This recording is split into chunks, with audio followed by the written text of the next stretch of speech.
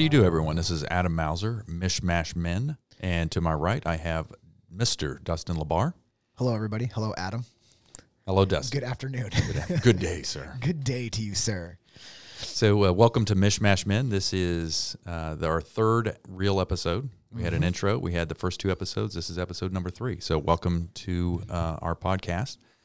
As the name implies, it's a mishmash, a hodgepodge, a plethora of subjects, and we try to keep it things that we're keenly interested in, because if we weren't really interested in them, it wouldn't be interesting to anybody else as we're explaining it. It's very fair. Yeah. Hopefully people enjoyed the first 2 episodes. I hope so. Yep. We learned a lot of good stuff. We did. We learned, and some of it applies. Yeah. Body slams. Yeah. Stone cold stunners. Trust and automation. What was the move? The Montreal screw job. Yeah. That's Montreal screw job. That's very important. So today's episode, broken window fallacy. That's the topic, and that's what we'll call this episode. It's a little bit more than that. And if you recall, several months ago on another podcast, RFTB, at Tip RFTB, there was a trivia contest. And one of the questions I came up with was broken window fallacy. What does it have to do with in economics and policing and some other stuff? That was the question. And was that for the tiebreaker? That was the tiebreaker trivia question. Gotcha. Yeah. So anyway, that's what I wanted to do, and it's about Frederick Bastiat. Okay. And we'll talk about that for the next 30 minutes or so. Let's do it. All right, let's I'm interested. Go.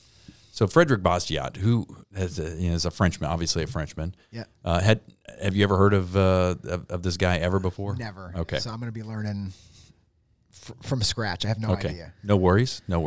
And he wrote the thing that he's most known for. There's really 2 things: his writing called The Law, and also this broken window fallacy.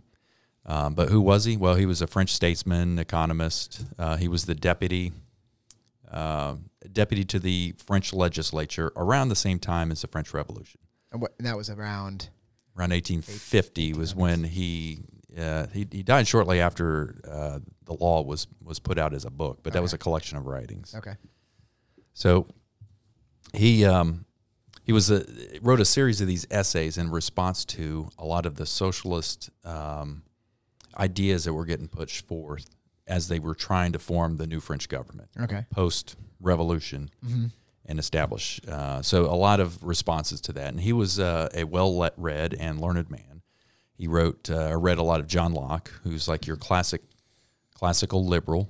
And when I say classical liberal, not like liberal when you think of a progressive or a Marxist or any person like that, but a classical liberal is one of the Libertarian Party type person. Okay. So a lot of these things that he was writing in response to that became the book, The Law, were, again, responses to that were big pushes within the French legislature. And he was warning everyone, it will lead to communism. Eventually, we're going to get to this tyrannical government. Yeah. And that's what's going to happen. And that's kind of what happened anyway. It seems to be a common theme where if you start leaning towards the socialist type of things, that's always something that people are very, especially like even now, very leery of. When you start leaning towards that communism and things like that follow, and it never works out well. No, it doesn't. In fact, it's a trend. It's cyclical. You can see it throughout history for sure. So he was basically he would be like literally like there's somebody like equivalent to him today that's banging the drum for, hey, you guys don't want it to be like this.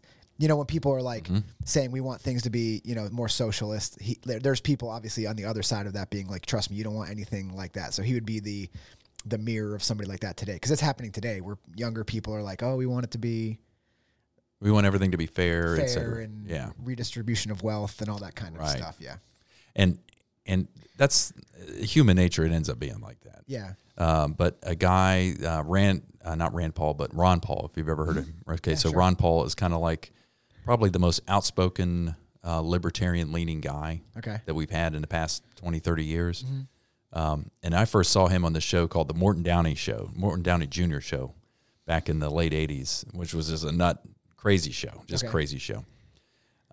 It was back when the talk show format was kind of like the Phil Donahue, but just on steroids. Okay. Kind of like that's when Oprah was starting to get big, but Milton Downey Jr. was kind of the late at night, kind of no rules, Okay. kind of shout fest. Like a But Jerry Springer style? it was not quite Jerry Springer Okay, so it's somewhere in between. Yeah. Okay, gotcha. in the spectrum of quote unquote talk shows. Gotcha. But I distinctly remember this, seeing Ron Paul, and I thought, man, he's insane. But then, like, now I'm like, okay, everything he predicted is spot on. Mm-hmm. And so a lot of respect now. I've grown into it. And it's not just because my opinions change. It's just you become better informed about, Sure. and you see, like, things that people like Frederick Bastiat warn of. They're right. Yeah. They turn out to being right. Yeah. So some axioms. So an axiom is something that you presuppose. I have some base things that I am going into a new subject, but there are some things that I don't question. Okay. So axiom is, or you presuppose these things. Okay. Like, for instance, I presuppose that there is truth, and that's a safe axiom for most people anyway. Okay. For those that disagree, though, is my statement true or false? Yeah. You can't determine that. Okay. Yeah. So axiomatic from Frederick Bastiat is that life, liberty, and property are blessings and rights from God. Okay. Life, liberty, and property. So, that life, liberty, and pursuit of happiness Sure. clause that's in the Declaration of Independence. It was kind of tweaked. That was the original. Okay. And then there was some changes made because of the whole slave issue. Yeah. And the founders did not want property to also include people. Yes. So the pursuit of happiness was substituted as that. So that one word is in there that carried a little bit of extra baggage they did not want in it. Gotcha. But those are rights bestowed by God and not by the government. Gotcha. The government does not bestow your right to life, liberty, or property. Gotcha. At all. Again, these are natural law type axioms. These are things that you assume that there is a natural law, that those things are for everyone. Are there people, or I know what you're saying about the axioms, but are there people that would disagree with that statement? Like Yes. in dictatorships kind of situations? Yes. Okay. Absolutely. Okay. They absolutely do disagree with that. And because, and it's assumed sometimes just culturally that, the government says, for instance, in today's world, the Second Amendment. Well, the Second Amendment guarantees my right to bear arms. Right. No. The Second Amendment recognizes your absolute right to be able to defend your life, liberty, and property. Understood. So that the Second Amendment actually says it's a body of negative liberties, and it says we the people, you and me, and everybody else in this nation, we restrict Congress from infringing upon our rights, including the right to bear arms. Gotcha. Makes sense. So those life, liberty, and property, they pre-exist law. Okay. That's assumption number one, axiom number one. That men institute government. So men gather together. And when I say men, I mean the gender neutral version of men. Yep. Men gather together and they form governments, and those governments institute laws that protect life, liberty, and property. Understood. That's why you have government. That's why you have laws. That justice has precise limits, and philanthropy does not have precise limits. Okay. So more on that in a bit. Well, if you just think about the welfare state. Sure. The welfare state, the purpose of that is to benefit others, the welfare of others. That's philanthropy. Right. So there's that area is not clearly defined, and because of that, you get into trouble with legal plunder. We'll talk about that later. Okay. In a natural law, last axiom that I'll hit up, it's individualistic. Okay. So you have those same natural rights as I have, and in that natural law of life, liberty, and property, and that I can't violate yours. I can't take your stuff. Right. You can't take mine. You're not going to shoot me dead. Right. Otherwise, something bad's going to happen. And that's why, like, murder is illegal. Yes. Yes. That's a law to protect your or our those three axioms that you described earlier. Right. Yeah. Absolutely. Got it. I'm learning a lot right now. Oh, good. I am learning a lot. I hope this is interesting enough. I'm riveted. Okay. I'm riveted. All right. And hopefully you listeners out there. And if you're listening and you're smarter than me, just deal with my stupid questions. It just is what it is. No, please. I enjoy your questions. They help move it along. All right. So another axiom that man is fallible, that we can be bad people. Sure. So anyway, we create these governments and we create laws that protect life, liberty. The man is also fallible. So it stands to reason that a bad person could be in government, and a group of bad people can create laws that are essentially legal plunder. And when I say plunder, I don't mean just stealing money, but stealing your life and your liberty. So avoiding those, subverting those natural rights. The quintessential example of this is slavery. Slavery was legal in the United States. Right. Did that make it right? I say no. I would argue no. I think you would too. Yeah. I also say no, just to be clear. I don't want anybody to be like, Dusty never said no. Yeah. Like, yeah, move on it. So let it be written.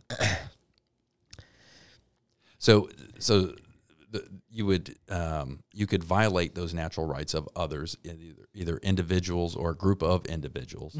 But always focus on the individual when you're talking about these rights, because it's very clear to understand, and it can be applied to a larger group. But you don't want to protect a group, because then you're going to start voiding an individual's natural rights. Makes sense. Through either greed or false philanthropy. That's that welfare state. If you're going to take my money and give it to somebody else because you want to help them, well, that's legal plunder. Sure. Doesn't make it right. Right. But it could be legal. Makes sense. So to review, why do we institute government? Why do we institute government? To protect our three natural laws. Yes. Yep. I didn't know there was going to be quizzes. Yeah, that's probably not fair. No, actually, I like it. Okay. Yeah. All right. I'll roll with it then. Yeah. So why do we need to protect them, our natural rights? Can I guess? Yeah. Did you already tell me? Oh, I told you, but guess again. Why do we need to protect them? Yeah. Oh, boy. Well, I'm not sure why we need... Well, obviously, besides the fact that I have those God-given rights, they're God-given rights. Because there's bad people. Right. Okay, yeah, that makes sense. Because there's people that would infringe upon them. Right. Yes. And they could be in positions of power. Right. That we put into power, and then now they're going to rob us blind. Which I assume is why impeachment exists. Impeachment exists, and why we vote, and we have, in some cases, term limits. And if we have bad men in government, you're going to have this legalized plunder, which is not good. Do you think it's... Okay, so I think we'll both agree that there are probably most likely some bad people in the government of America. Without a doubt. Okay. There's always been bad people. So it seems like it's very challenging to impeach somebody. Well, I guess impeachment is bringing charges against, not necessarily removing from office, right? But it seems very difficult to remove people from office. It's not like the easiest thing. It seems like it would be an easier thing. Does that make sense? It does. Let me say it back in another way. So it's incredibly challenging to actually impeach an office holder. Yeah. And I think by design they set it up that way, because what the founders didn't want was a resentful party in power that now just goes and gets the next guy in after them. Yeah, I got you. I understand what you're saying. So, and if you think of impeachment, you hit on something there. Impeachment is not necessarily like a conviction, if you will. It's like a grand jury. Right. So a grand jury they don't put you in jail, but if a grand jury convenes and, we're going to bring charges, that grand jury decides that, and that's what the House's responsibility is. So let me ask you this, and this may be getting too deep or too deciding somebody's let me just ask it, and you don't have to answer if you don't want to. I think it's pretty clear that somebody like Nancy Pelosi's husband is getting some kind of insider trading information, and could probably be proved pretty easily. And because he is statistically better at stock market trading than Warren Buffett, statistically. Than anybody that's ever walked. So when she was asked, she was like, "Why would you even ask me that question? That's ridiculous." Like, well, we're asking that question because you're worth $200 million and you work in a job that you make $100,000 a year. Right. So, my brain says, well, this should be pretty, because they get people all the time. They're just like, well, you just insider, you did it. You're going to prison. Right. And now, Martha Stewart. Yeah. Like they find it's almost like it's like people are like worried about it, but they're clearly doing it. I mean, clearly. And then, but this is what I mean when I'm saying like that shouldn't somebody do something about it, at least to limit people from doing it, because that doesn't seem fair. You should have the same ability to make money in the stock market that I have, with no knowledge of laws being made or anything like that. Right. So that seems like an impeachable offense to me.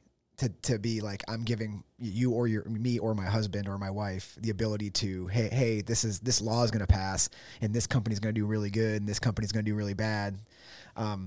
So that's kind of where my question stemmed from. Is it seems really difficult, like that people won't even try. It's like, we'll just let it go. Yeah, it is difficult, and I think we are hamstrung by the current state of a free press. I'll put it that way. Okay. So you would think, we're loosely associated with the topic, but this is a great discussion. We have been conditioned, I think, and I don't think by a nefarious group that's made us this way. Mm-hmm. I think, but it's certainly happened because it's the tendency, human nature. You tend to gravitate to this authority. Mm-hmm. That says, well, the authority says this. Right. And people, they cry out for an authority, whether they want to admit it or not. Yeah, I understand. And this faulty understanding of what what our Constitution is. Mm-hmm. It's literally constrains a government. Mm-hmm. And the states have to conform to a lot of those same constraints. Right. One of which is the Bill of Rights, mm-hmm. The First Amendment being about a free press and free religion, mm-hmm. that Congress literally has no jurisdiction. Right. They cannot, and jurisdiction means juris, meaning law, okay. Diction, speak. They can't speak on the matter legally. Okay. I didn't know that. That's interesting. And so in the case of the First Amendment, they can't speak on the matter of an establishment of religion. Right. They can't, and a free press, they can't speak on that. But now there's like this, as a culture, I wouldn't say as a nation, as a culture, we've just accepted over a period of years that the press, they're credentialed, right? Yeah. It's these people that they talk on the TV. Yeah, so they must have some kind of authority, and they're recognized. Like if you and I say, well, we're going to start a journalism business, mm-hmm. and we're going to ask questions, people are going to want to have our credentials. Well, what if I don't have credentials? Right. Why do I have to have credentials to ask you questions? That's because fair. What I want to do is write an article and publish it. Sure. So there's nothing that says I can't do it, and I should be doing that. Sure. But we have gravitated toward this media conglomerate. That is, this is what happened over a period of years, where those are the only trusted people, and anybody else, those are the weirdos. Do you think that's changing now? Because there's a lot of independent news people is like the dumbest way to say it, journalists on like YouTube or things like that are actually truly what I would say are just actually reporting the news in a way that like matter of factly being like, this is what happened, not this is not our version of what happened. This is just like what happened. Yeah, I'm going to report on it. I'm going to report on what happened, not my view of what happened, which tends to be, where those things in both like big news organizations, like whether it's CNN or if it's Fox, like it's a motivated. They're saying a thing specifically to either get your attention. How many times have you clicked on a news link when you're like, what could this possibly be about? And you read it and you're like, oh my God, come on, guys. It was a waste of time. Come on, this is the dumbest thing. But there are some people, I agree. I think it is changing, is why I asked you. I think it is kind of, people are having much less trust in that particular, like CNN and all those kind of things, because they know it's incredibly biased, no matter which way.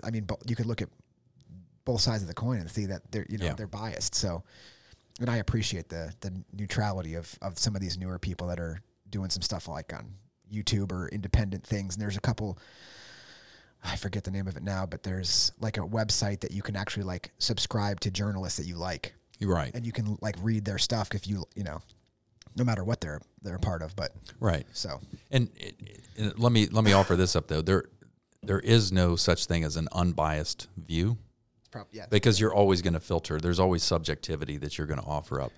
But the ones that you have to worry about, they're the ones that say, well, we're the unbiased ones. Those people over there, right. Clearly they're getting paid by so-and-so, and right. that's a rich guy, and you can't trust a rich guy. Like, well, wait a minute, who writes your checks? Right. There's one of six multimedia companies in the world that almost everything, and almost everybody's owned by Reuters. Okay, by who? Reuters. Reuters. Yeah. And so, like, okay, so who's the biased one? Who's Right. So anyway, We're getting off topic. I apologize. no, it's good. It's good information. Hopefully, we didn't lose like all of our listeners. They're like, this guy asked some questions. No, about because we started going about a rabbit trail that I love to talk about, but We save it for another episode. yeah, I need to get some feedback on this. This is the kind of thing you want to hear because Yeah. I love talking about it. Yeah. I mean, I'm interested. So, so broken window fallacy. I don't think I talked about it during that trivia question. I don't remember it specifically. Yeah. But so the broken window fallacy goes like this, and what Bastiat does is he describes a little scene that we can all relate to, but you can extend it out to other areas. okay. And it goes like this: a shopkeeper, he's got this tiny little shop, and an unruly kid, throws a rock, breaks the window, and so that's what is seen. And what happens is the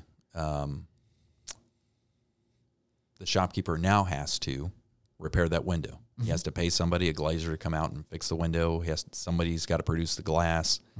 Repairman comes out and actually reglazes the window, sets it in place. And then what someone that's bent towards the socialist thinking says, bingo, you just improved the economy. Okay. And so that's great. That is good news. Okay. And in fact, the New Deal, most of the New Deal was nothing more than broken window methodology. Okay. We're going to take this, we're going to dig some holes and dig some ditches, and we're going to do these things. And another team would come back and fill in those ditches and holes. But it's Keynesian economics, John Maynard Keynes, where I'm going to prime the pump of an economic engine. Okay. I'm going to pay some people to do some stuff. But what's not seen is if that window had not been broken, the shopkeeper, let's say he was going to go out and buy a brand new suit, Understand. and that new suit is now not going to get bought. Right. So it's the unseen effects of this broken window. So you can't rely on a destructive measure or a measure that at worst it's destructive, the broken window, or at best it's a neutral area. I'll come up with an example in a minute here, but the Great Depression is the quintessential example of, well, so how did we get out of the Great Depression? Applied to that broken window fallacy. A lot of folks will say, well, World War II got us out of the Depression because now all these things got destroyed and we built them back up. Right. And when we look at the data, without considering all of the factors, you could assume that that's a true statement. But that falls under, there's an informal logical fallacy called post hoc ergo propter hoc. Okay. Because of this, therefore, after this, therefore, because of that. Okay. So just because something happens after something else doesn't mean it was the cause. Okay. So every time I carry an umbrella into work, it rains. Does me carrying my umbrella cause it to rain? Gotcha. No, it does not. Right. So that's a nice, ridiculous example of post hoc ergo propter hoc. Just because the Depression ended, the Great Depression ended, does not mean after World War II, that does not mean that World War II was the reason for that. Makes sense. That makes sense. Now, what did bring us out of that Great Depression was we had a workforce that was not mobilized, but then they got immediately mobilized and prepped for war. So you had a bunch of guys that they had double-digit inflation. Right. And then now they're getting paid, and it removed a lot of economic uncertainty. Okay. Because now we're building and we're constructing and we're producing things. Specifically, it's like tool and die makers and people that were making bullets and guns and all these kind of trades for specifically for the purpose of building things for the war. Right. Okay. Absolutely. And one of the reasons why the U.S. was such an economic powerhouse, besides the fact that by our very nature, who settled the United States and how it got built and our Constitution, if you think about it, the entire industrial world was completely decimated during World War II. Right. And then we were about the only economic industrial nation that was left standing. And so that's why we proliferated everywhere and produced a lot of stuff very quickly. Why is that? Why were we the only, because we were in the middle of the industrial era? Because where World War II was fought, in Europe and in Asia. Oh, makes sense. Well, that makes sense. That's easy enough to understand. So that was the big reason why there was this big shoot up. Sure. And we had a lot of productive people that were, engaged. When you go to war and you come back, you're like, well, I'm glad I'm not doing that anymore. I'm really excited about work. like a job. Yeah. And no one's shooting me. Yeah. This is much better. Yeah. This is much, much, much better. So, a lot of how we got into that depression it's very interesting because when you look at the numbers, that when it was still a recession, if you will, 29 to 30 to 33, there was a contraction of banks and of currency. So bank deposits and currency that was in circulation by about a third. It contracted down a third. It was reduced. Gotcha. And so who was in charge of that? Well, that was the Fed, even though Congress is constitutionally they're responsible rather to coin and mint money and set the value of that money. Okay. But they delegate that to the Fed. The Fed. That's a good Ron Paul topic right there. But at no point could the Fed were they not in a position where they could have changed that. Okay. And then after 33, that's when the New Deal starts in earnest. The Smoot-Hawley tariffs were incurred, and inflation. The Smoot-Hawley tariffs were. We'll have to save that for another topic. We'll save it for another time. Yeah. So it was Congress trying to do something. Okay. And what they did was very bad. Okay. Basically, that's the thing that Bastiat warns about is like taxing. Sure. Increasing taxes to try to solve this problem. Well, what it does is it discourages certain things. Sure. It discourages trade. Yeah, it makes sense.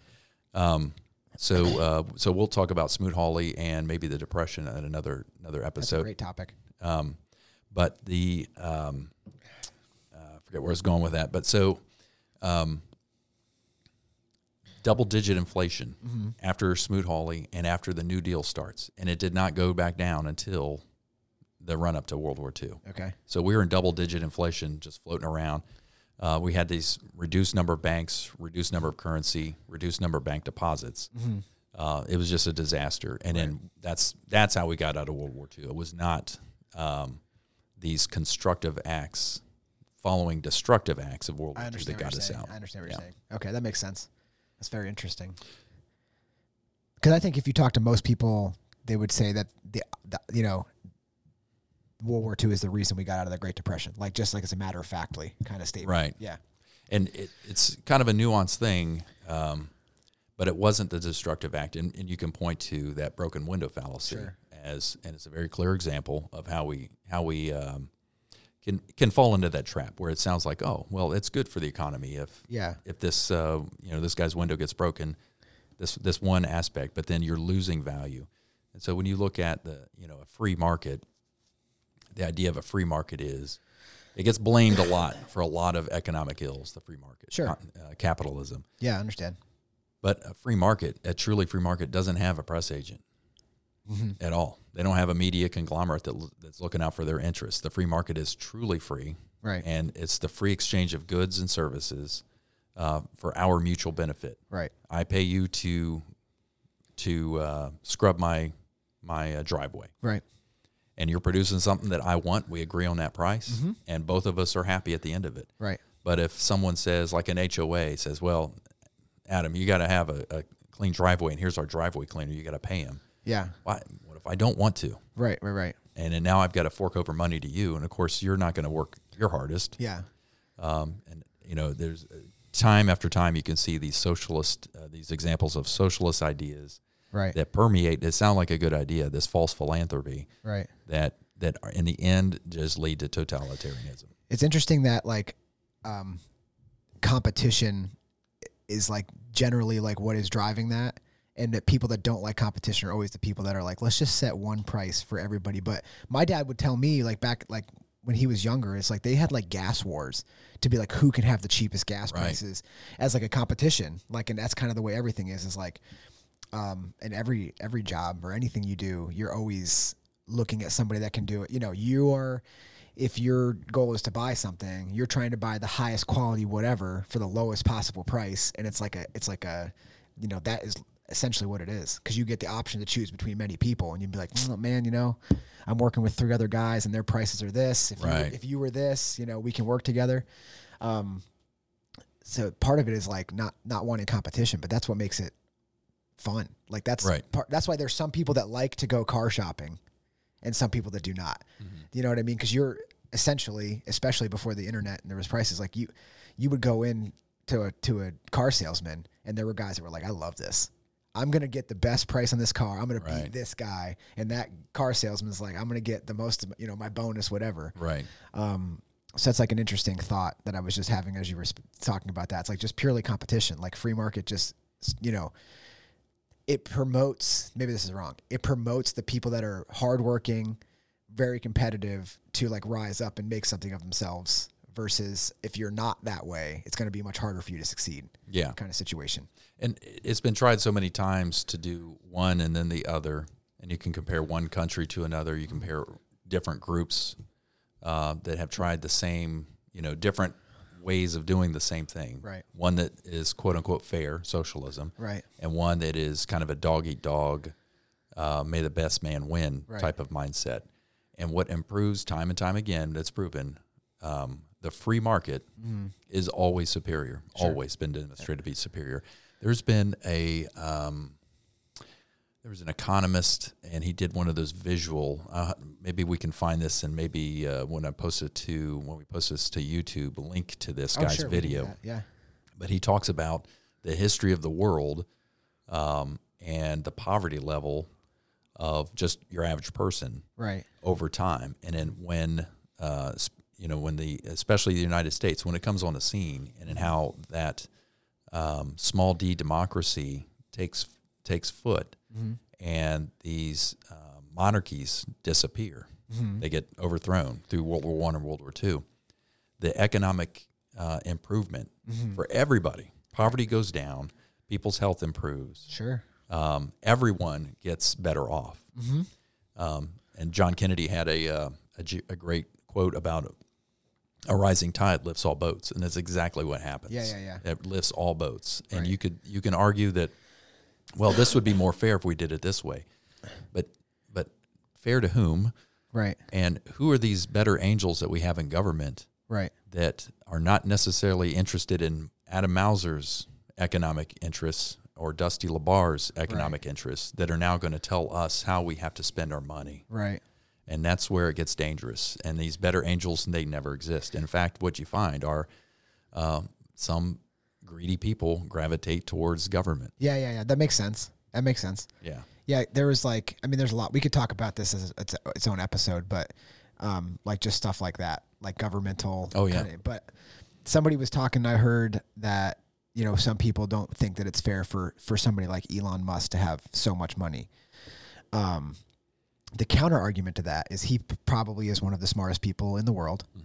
And because of his extreme work ethic and unrelenting desire to innovate, that he makes the world better. Yes. So, so the question is like, does he deserve that money? And, but he works, and creates and sends, as a private company, sends rockets into space and does like crazy things like that. So there has to be people like him to raise the bar. Right. In my opinion, this is Dusty talking. Yeah, you're spot on. So, is it right that is it fair that he makes, that he has $50 billion? I mean, fair to who? I mean, is it, it's fair. I mean, it's, if you think about all the stuff that he's done, like he created, maybe you'll agree, 25 years ago, you'd be like, an electric car doesn't make any sense. You can't have one that makes sense. You can't do it. It won't run long enough. It won't be this. It won't do this. It won't do this. And he pretty much did that. Right. He figured out how to do it through trial and error and lots of money and all this. And people are buying them. And people still buy it. Yeah. But also, which is this free market thing, it's definitely caused other car manufacturers to step the game up and make their cars and their electric cars more efficient, better, run better, run longer, all that kind of stuff. So, that's what I like about that, like the free market in general, is that guy, like you can't outwork that guy, I don't think. No. So the people that you can outwork, those crazy people that won't stop working and need to innovate, that's how we have all this awesome stuff. Like that's why we have phones, and that's why we have all this crazy cool stuff that we all take for granted.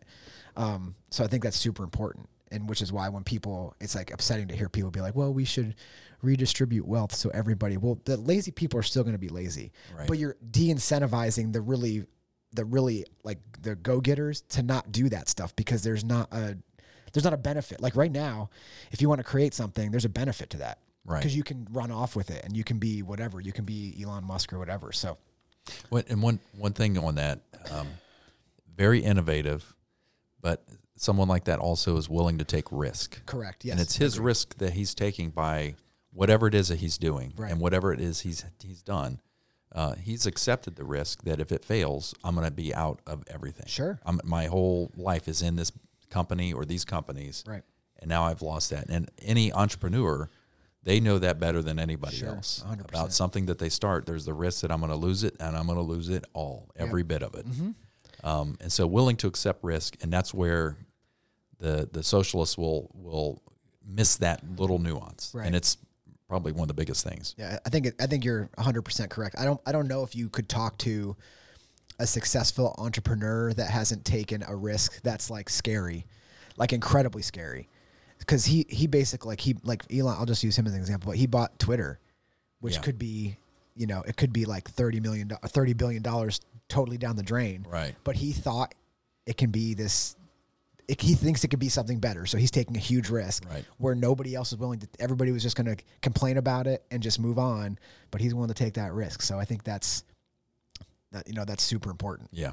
So, but like you said, that's when you said the saying that rising tide rise all ships. That's what I was thinking of. Like if you have somebody that's like that, it does raise the bar for everybody to like compete with. Absolutely. Which makes things better. Right. And you're even like somebody dumb like me. I get cool stuff. Right. In my daily life because somebody like him has taken a huge risk, whatever it may be, my phone or, whatever it is, whatever kind of cool technology that I have or a car that I buy that's a hybrid or whatever I buy, because somebody has taken a risk and taken a shot at it. So, Right. So I don't know if that's on par with the broken window fallacy, but it makes sense. It's all tied. It's all cut from the same cloth. Sure. There's this intersection of economics and law that's extremely interesting, and there's a lot of effect in it. And these are things that are connected, but a lot of times we get told that they're not connected, disassociated from those unseen effects. And it might be to suit an agenda. It might be out of ignorance. We don't know what it is. I'm not here to say that on this podcast. Maybe another episode. Yeah. But at any rate, they are connected, and it's something to think about. Yeah. So that's all I had for broken window fallacy. It was more about Frederick Bastiat, but broken window fallacy sounds a whole lot sexier. It's sexier, but it's very fascinating. Yeah. I was really fascinated, especially just some of the little nuanced things you said today, which would even I'm embarrassed to admit, but like the Second Amendment, the way you described it is not the way I would have explained it to somebody. Mm-hmm. So it's, even like something when you tie it into that is very interesting, or just the, the three inalienable rights that we have. So it was very interesting to me. Oh, good. Thanks. I hope the listeners enjoyed it. Well, until next time. Yeah. Until next time. Mishmash Men, M cubed. M cubed. Have a good day, everybody. See you next week.